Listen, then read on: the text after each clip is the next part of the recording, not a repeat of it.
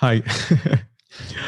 So, hi everyone, this is Lahiru and I'm here with Kaz and we're doing some more interview techniques. So what we're going to go through today is clinical questions and lateral thinking questions. So that's what we're going to go through. Thanks for joining us and we'll get started very soon.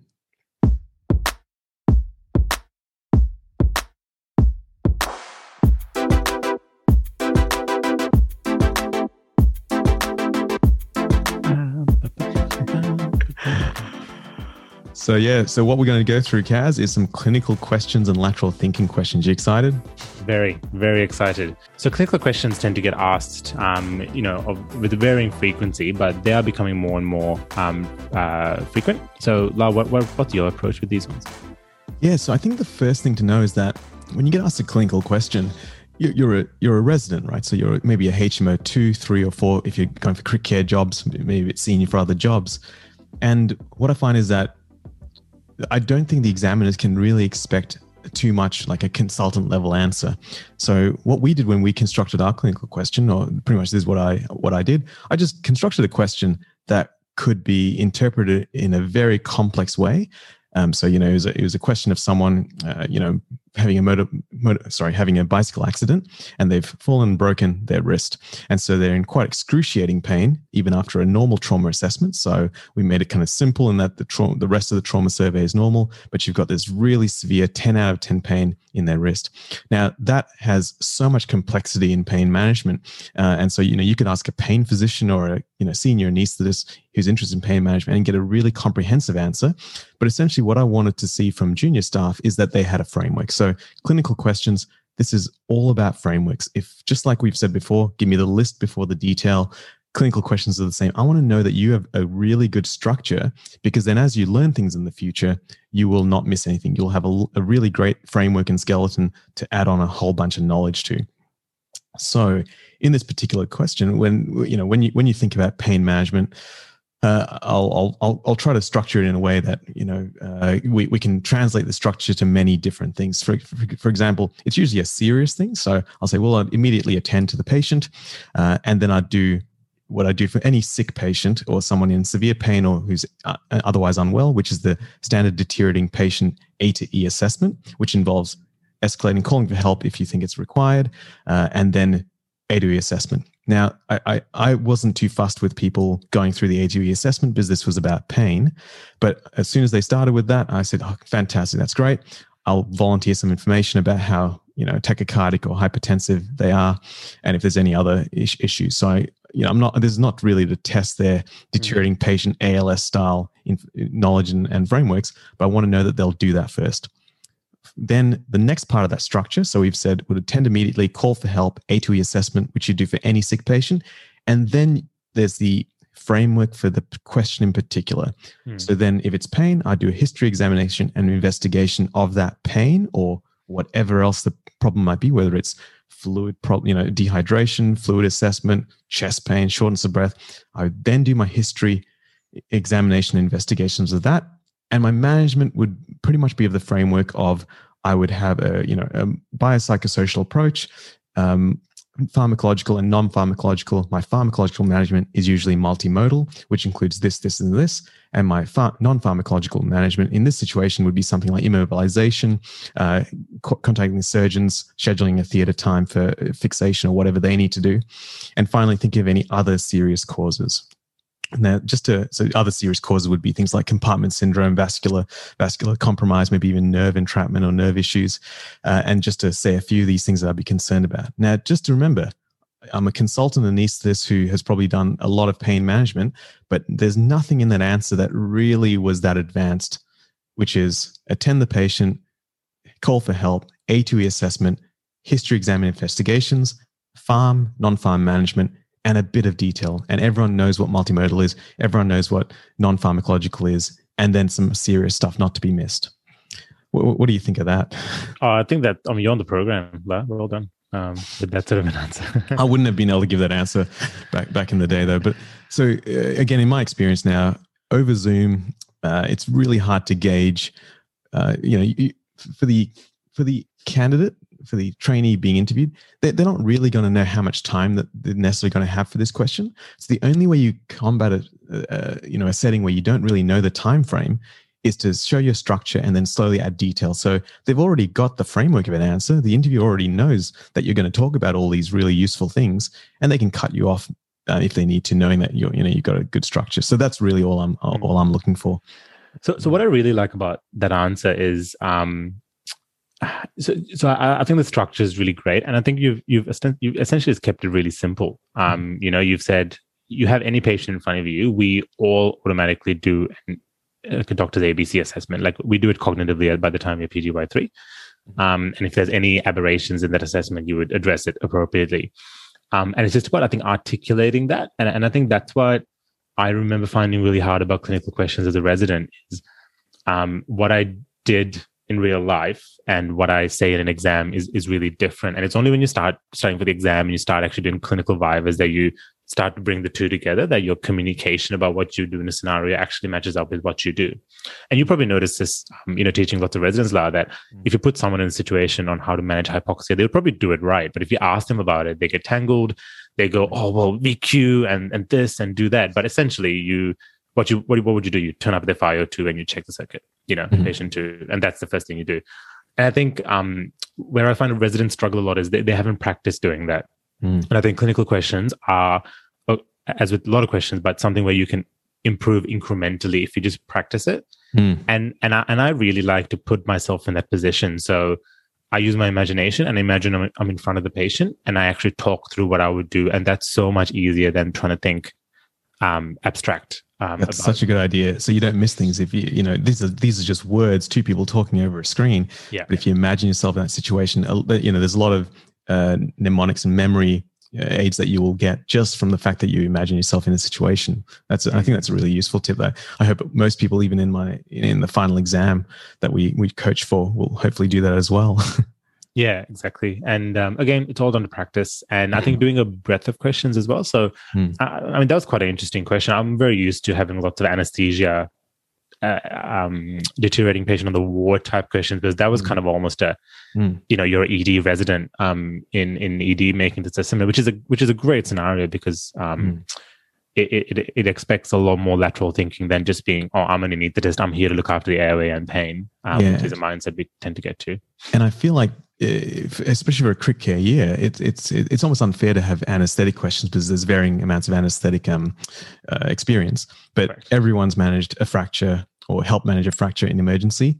And so I guess, if you were to ask me, what would be the questions you want to absolutely know how to answer? I think it's just the basic stuff, so that you would be expected in emergency or as any medical or surgical intern or resident on the wards. And these would be things like, how would you assess dehydration in this patient? How would you address or assess manage volume loss or hypotension? How would you assess poor urine output?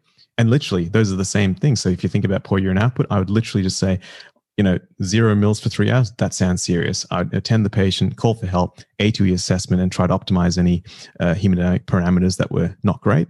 And in the meantime, I would think pre-renal, renal, and post-renal causes, and then just go into a bit of detail and say a few words about each. Because realistically, renal failure is very complicated and very tough to solve and manage. But the actual motion of doing things at a junior level is not too bad. Post-renal, bladder scan, check the catheter isn't kinked. Renal causes, are they on renotoxic medications? What's their pre-test probability? What's their history of or likelihood of having this, diabetic, hypertensive, etc.? Or have they just had a massive operation with lots of blood loss? And then pre-renal, essentially, what is their volume status? What's their fluid balance? What's their blood pressure been? Are they actually able to perfuse this kidney? And if not, what am I going to do to fix that? So, you don't have to get into that extra detail I gave, but if you said those first things and had a structure for renal failure, pre-renal, renal, and post-renal, I think I'd score you very highly. Yeah. And I think with clinical questions, the other thing to consider is that there's kind of two styles at this level. One is the kind of the style that you ask, which is you give a scenario and you let the candidate work through, start to the end.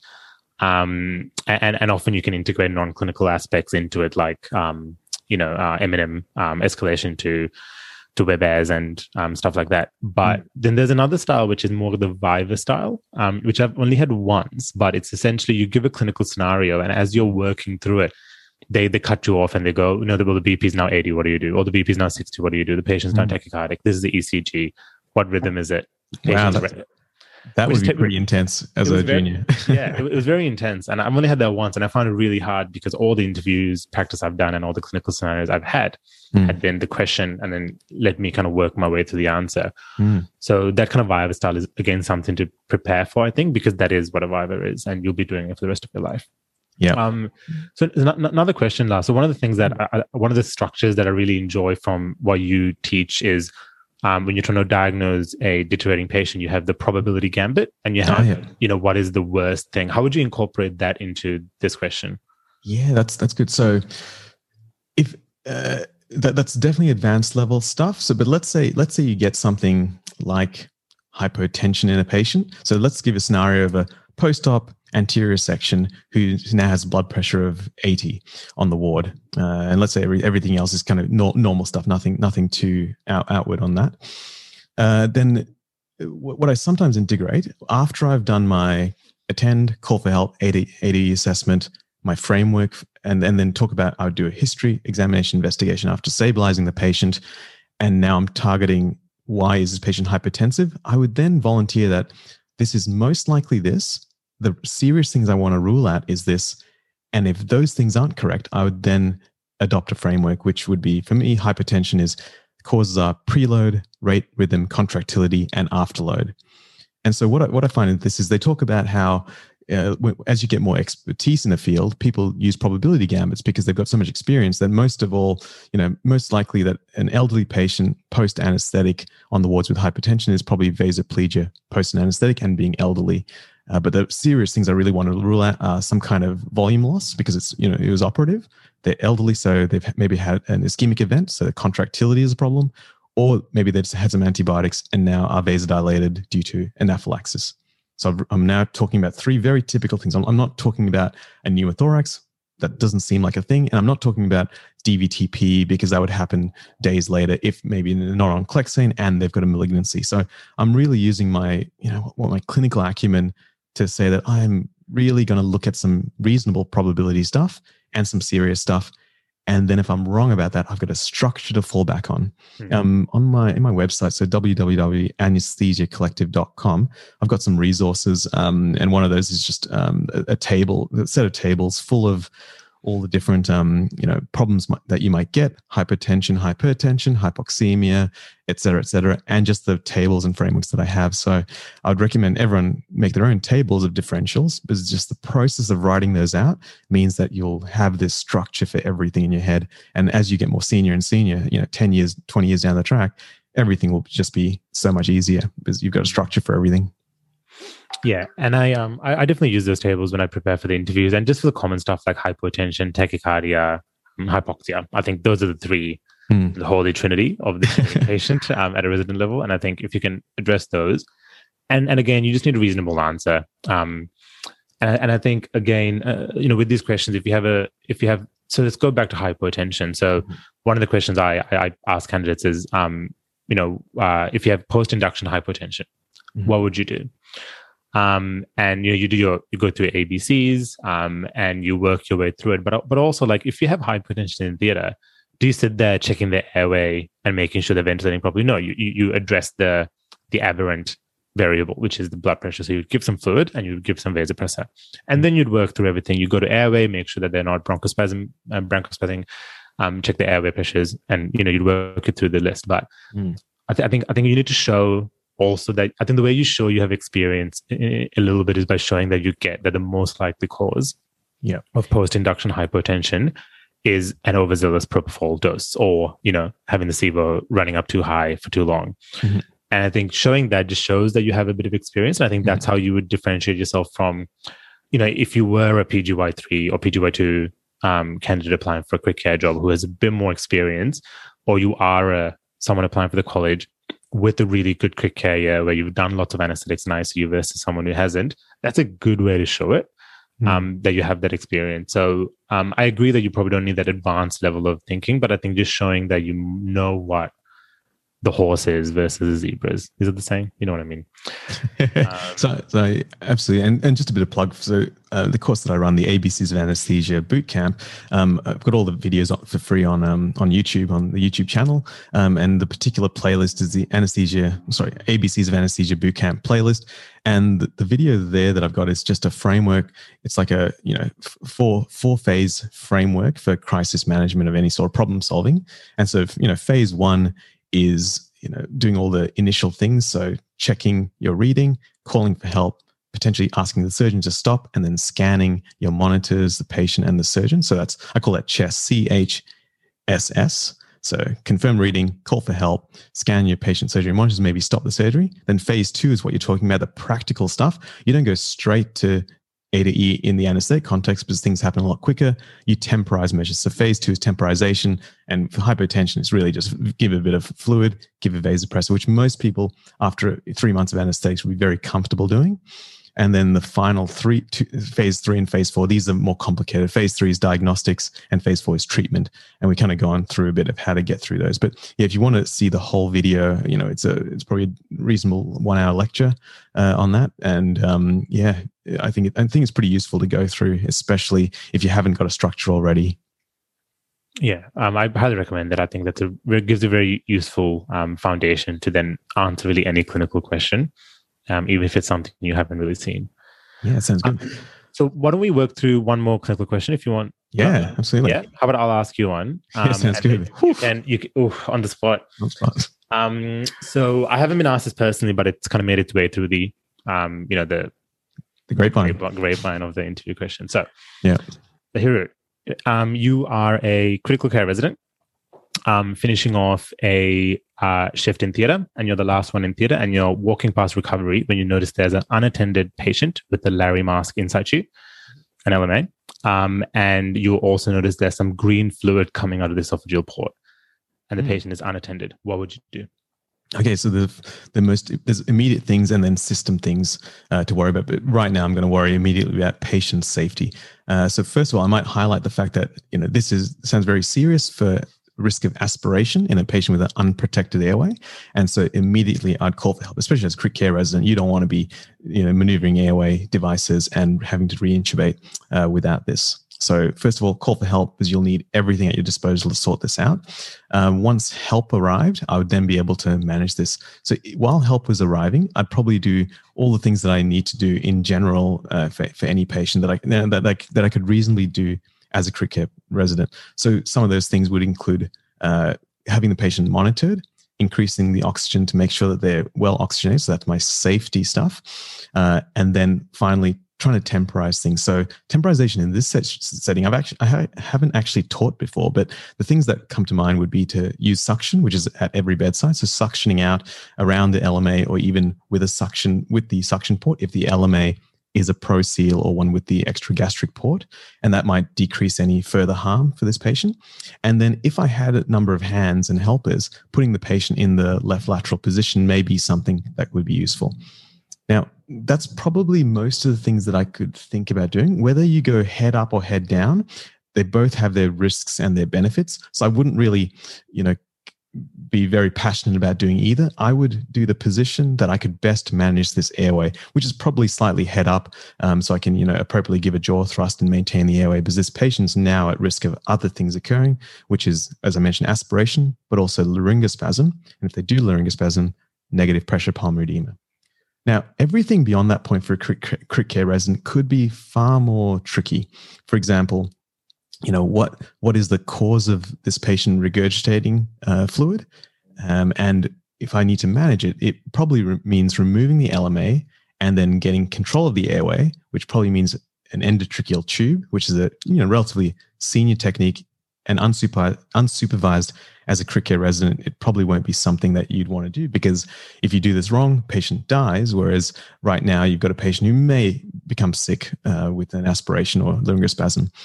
So at this point, I would probably, as a junior, you can still, even though you're not allowed to embark upon these dangerous techniques, I find it really useful to tell what I would expect to do, because then I'm showing that I would get things set up for the senior help that arrives. And so what am I thinking? The things that I would like to get set up is everything for reintubation. So what I need, I want my 4Ms so 4Ms before an intubation. I would get my airway equipment, Mabels, mask, airway, bougie, EDT, laryngoscopes, and suction. So I'd organize someone to get that. I'd get my meds for rapid intubation, which is propofol and sux, maybe opioids, but not absolutely necessary. So that's Mabels or airway stuff, meds. I'd check my monitoring. My essential would be end-tidal CO2, SATs, blood pressure, maybe ECG. And finally, I need something to ventilate this patient with. So that might be actually moving the patient to theater for the to get the anesthetic machine there, or having a Liddell bag ready for that as well. So I may have not been in the position to do this myself. I'll get everything ready. So as soon as the consultant arrives, I can do ISBAR handover and get that stuff ready. Finally, if the more advanced management, which I wouldn't expect crit care residents to know about aspiration, would be the fact that you need to bronch this patient. You need to anticipate and plan that there could be solid things in there, that you have the risk of volume injury, acid injury, and particulate matter, and you might need to be able to sort that out with a bronchoscopy. And then I'd think about anticipating and planning what the destination is. That this patient probably needs ICU, HDU, depending on what's happening with the other variables. If their saturations decrease, and you may need to manage that in a HDU setting for a period of 24 hours to get a chest X-ray, rebronch, humidified oxygen, maybe even steroids, and potentially antibiotics later if there's signs of infection. So I think I've covered most of my management plan there. That's just on the fly. So sorry if I missed out anything. No, I think that was great. I think that's some of that latter stuff was very, very kind of part 2-ish. I think high level stuff. So you wouldn't be expected to do that as a crit care resident. I think as a crit care resident, what you said was exactly right. Like up to the point of suctioning the airway, making sure the monitoring's on, and you've asked for help. That's probably as much as you'd ever be expected, even as an anesthetic registrar. You probably go a little bit more and know a bit more about how to prepare for re-intubation and think more about the logistics of, do you go to theater, do you go to HDU, what do you do, get some staff. And then the other stuff, I think it's excellent if you can mention how you would manage an aspiration, but definitely I think you'd be pushing the 100th percentile of even a college interview. Really, would you agree with that? Yeah, definitely. Yeah. So I hope I mentioned exactly the point where to stop at. That you wouldn't be expected. So no one be alarmed that this is an anaesthetist talking about this, not an actual crit care resident, but still a crit care resident could definitely imagine all the things without the absolute management of an aspiration. Imagine how far you could get with the right framework: attending, monitoring, and ADE assessment. Temporization, so calling for help and the phase 1 type stuff. Phase 2 temporization stuff, that's still basic. And then diagnostics and treatment. You can have a sense of that you need to intubate this patient, and every crit care resident should know what you need for intubation. I think that checklist is something, if you've done an anesthetic rotation, you would do every morning before you embark upon your anesthetic. So up until that point, I think that's pretty fair game. So how would you fit in kind of the higher level, and I guess a higher level in terms of the non-clinical stuff? So this is a clinical situation, and you've addressed the clinical stuff. What about the other salient factors? So the fact that as a resident, you're the only person in theater. There's an unattended patient with an LMA, which is definitely not protocol. And I guess the other escalation stuff of addressing escalating this to M&Ms, WebAirs, and things like that. Do you think that's important to include? Yeah, I think mentioning it at the start, like I mentioned, just there's the immediate thing that really is what I'm going to talk about. But then afterwards, all the system stuff. Why did this error happen? So I think that's definitely worthwhile mentioning. I doubt that unless they asked you to focus on it, I doubt that would happen. But anytime an adverse event of any sort happens, then I try to make this as my bundle of care, really. So, you've got to escalate to your supervisor, director, your internal kind of personnel, as well as, the risk man system, which can then be audited by, various governance bodies. And then finally, your own indemnity provider, if it was your potential incident, as well as the broader anesthetic incident monitoring schemes like WebAirs.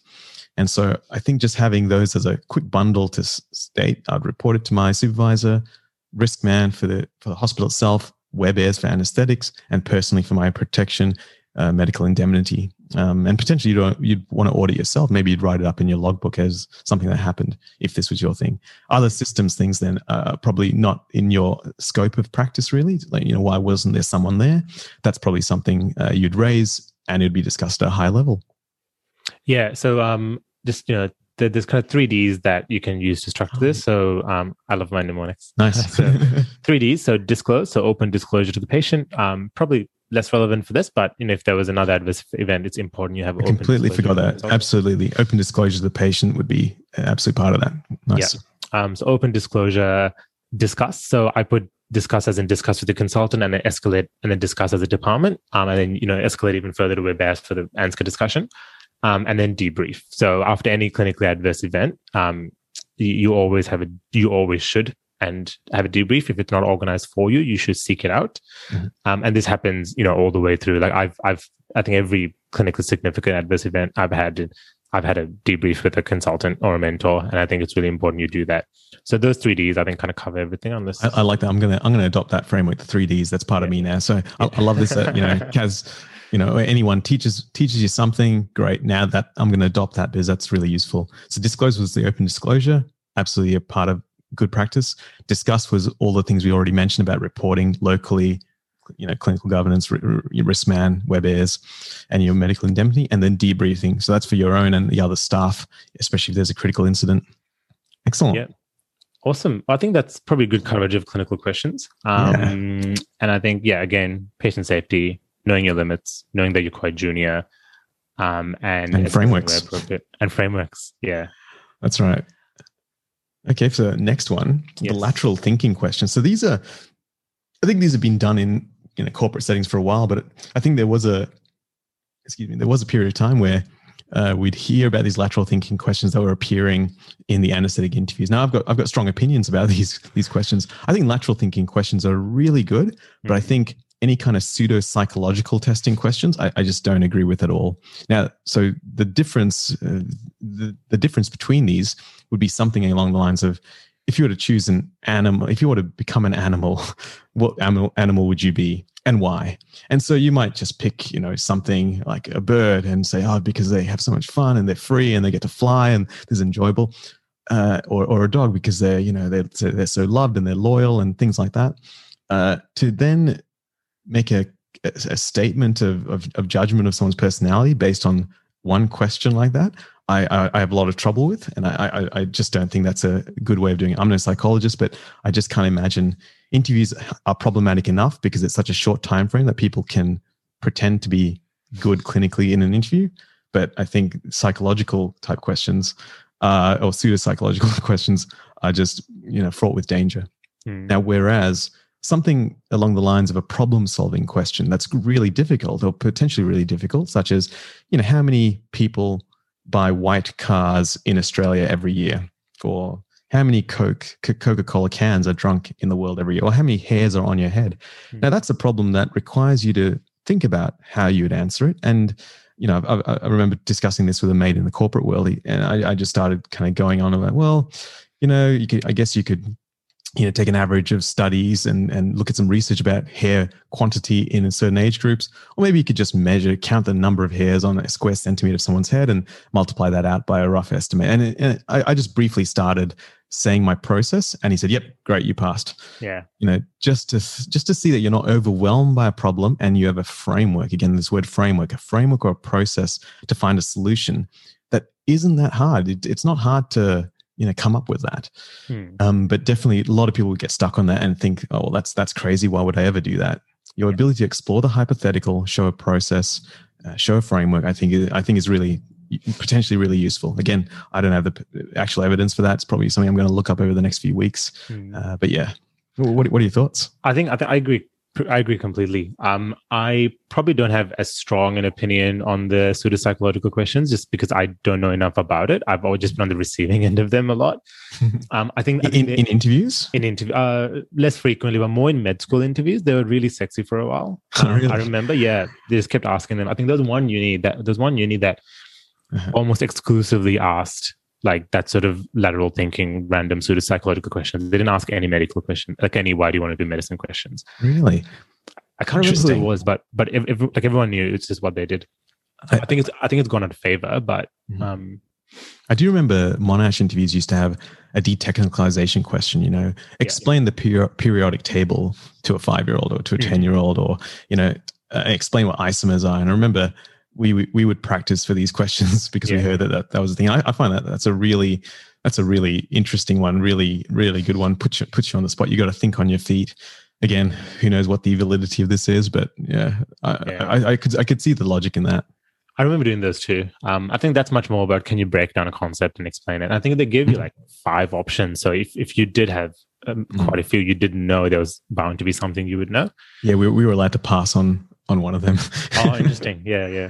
So look, I agree with Lahiru. I think don't try to, if someone asks you what kind of animal are you, don't try to think too much about it. Like the way I think about it is, what you want to show them is that you don't freak out, that you can stay calm, and that you can kind of have a bit of fun is what I would take away. Like, can this candidate have a bit of a fun with the interesting, different question, or do they freak out and go, oh, I'm a husky because I'm super loyal to the department and I'm always on time and I'm really good at following instructions and I'm very smart.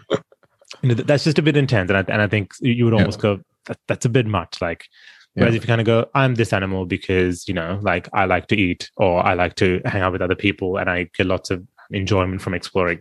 I think it's a way of telling the examiner a bit about you.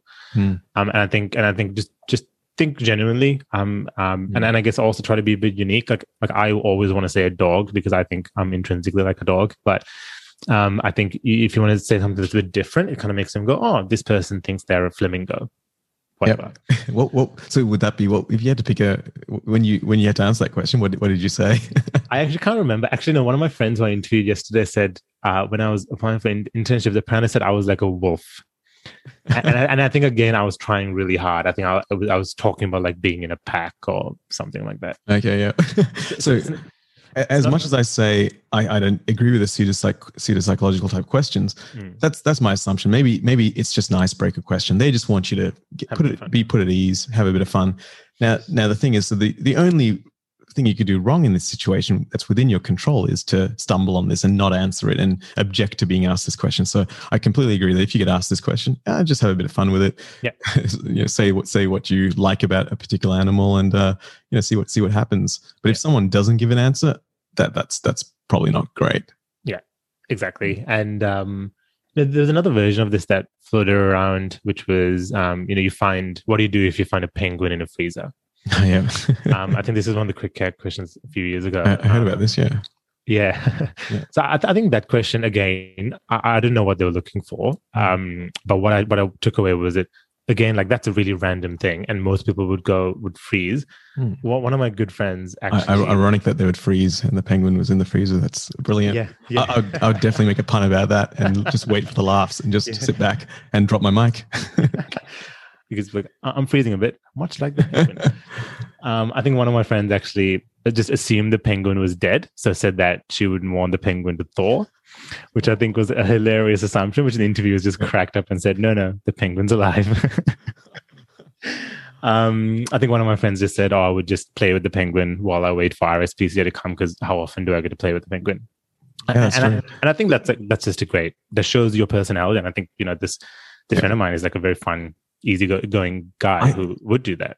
I think there's consent issues there. Why would the penguin want to play with them? but you're right. That's not too crazy. But that's, again, a process question. Yes, you value the penguin's safety and don't want harm to come to an endangered species. And there's a process. You keep this. It's almost like that's your patient. They're in a foreign environment. Yeah. Patient safety or penguin safety. Get them to safety. Call the relevant bodies. and then just debrief yourself. Yeah, with the penguin. So I think those questions, I think essentially what we're saying is don't overthink it, have a bit of fun, show your personality, be a bit more relaxed. And I would definitely practice it every now and then, because they do come up and you don't want to be completely caught off guard. Now, the other questions, which are the problem solving ones, I again think this is much more about what do you do when you're faced with a seemingly insurmountable problem to solve. Mm. And it's just about going back to basics. So a version of this that I've asked recently is, how would you determine how many cannulas are used in an operating theater over the course of a year? You know, and you usually what you want people to do is, oh well, there's like 6 theaters at Footscray, and in each theater there's 2 lists per day, and then each list there's between 2 to 6 cases depending on what specialty. So you average that to 3, and then you just multiply that. And another candidate, they'd probably even stop you at that and go, "Yep, they got the process. Great, let's move on." Exactly. And another side of it, which I didn't think of when I asked the question, which someone told me, was they're like, well, it depends. If you want to estimate, that's what I would do. If I wanted to be a bit more scientific, I would just assess the stock on the 1st of January, assess the stock on the 31st of January, check how much was ordered in between, and I'd make a guess based on that. I'm like, that's great. That's really good lateral thinking. Or you could, and then one person even like incorporated, well, I would look at which theaters had a resident and then double the amount of cannulas for the resident missing the cannula, which I thought was really funny. And again, that just, you have a bit of fun, and you make it interesting. So I think another question is, how many pencils are there in the world? Give 10 users of a pencil. So I think with those questions, just go back to basics. How would you approach it? And I would assume that the intention of this question is, when you're faced with a problem in the clinical setting or in the non-clinical setting, can you just be reasonable about how you would go at approaching it, or would you freak out because it's not something you've prepared for? Yeah, and I do put a lot of emphasis on that. I think you'd be surprised if you have fun with this. Ask other people these questions, just to if you're about to embark upon some kind of application process, you're going to get to an interview, you almost do want to immerse yourself in this whole process, just for fun. Next time you're at dinner or at drinks with friends, just ask a bunch of these random questions and see what people come up with. Because I think once you've done this a bit, then it becomes easier. It becomes more playful, potentially. We're not saying don't make a joke about things, but just the fact that you don't have to be this doesn't have to be a daunting process, that it can be quite enjoyable. I definitely, by the time I was doing my interviews, after a lot of practice, I didn't feel as nervous. Like I felt nervous for sure, but I enjoyed it because I felt I was really prepared and I could answer most things with confidence. And I had a good CV and a lot of hard work to back this. So I felt like I deserved it. And I think a lot of that mindset comes in with just preparation and immersing yourself in this process. Yeah, exactly. So look, interviews, like anything, preparation prevents something poor practice. And I think, I've said this before. I think this whole idea that you can't and shouldn't prepare for interviews is really incorrect, and I think it puts a lot of people at a false sense of security. And I think the key thing is here, everything we've talked about, this isn't about gaming the system. This isn't about lying. This isn't about covering who you are. It's a skill. It's a skill to stand there and talk about you in a way that's not arrogant, that doesn't sound weird, that doesn't make you uncomfortable, and it's something that you will generally have to do for the rest of your life. Might as well get good at it. Might as well get used to it. Exactly. And the people that get into quick care jobs and anesthetics, I can guarantee there's only a small proportion who don't work really hard for them. And some people are lucky. Some people just happen to have a lot of these skills naturally. And that's great. But I think a lot of people also don't. So. The key things, like if you are in the process of applying, I know some of the quick care jobs are already kind of starting to be filled. If you've applied and you're waiting to hear back from an interview, start like now. Don't wait till you get an offer. That's already too late. Yep. You might be able to get by if you're really lucky and you're naturally a good speaker. But these jobs, and like we'll probably talk about this next time, but like there's about 200 to 300 people that apply for a handful of positions. You interview 20% of them? Yeah, so we had 150 applicants, interviewed 20. Yeah. It is extremely competitive. And then we'll talk about this more in the next episode, but essentially the interview will often be the decider for many departments choosing. So maybe it's not natural, maybe you're not extroverted, maybe your Zoom connection's not working, maybe you're really bad without the face-to-face. You don't want to leave these things to chance. And I think these days, what was I saying? So over 13 years ago, I would have practiced for that quick care interview for 2 weeks to a month. And it's an arms race. So it seems like people practice more and more for these things, unfortunately. So yeah, I think anyone who's just practicing for a week or two, that's probably not enough. Yeah. And again, like it does make you a better candidate and a better registrar overall. Like nothing you do is just for the pure sake of getting on. It actually, I think, in a lot of ways, does make you better at your job. So prepare early. Please don't wait to get an offer. For most people, that's too late unless you're really lucky. And again, I'll ask lots of people to help. Thanks, everyone. Thanks for listening and watching. So that's the end of this episode. The next episode, I'll share my experiences of being on an interview panel, especially because it's so different. It's a different ball game now, the fact that we're on Zoom, and there's a lot of subtleties with that. And so, that's what we'll go through next episode. But something that me and Kaz wanted to volunteer was if anyone wants to be interviewed in person for their own practice, such that it's on YouTube and on this podcast, please email us at anesthesiapodcast@gmail.com. So that was part 5 of this series. So we'll go through part 6, which will be my experience of being on an interview panel. Thanks very much, and we'll catch you next time. See you then.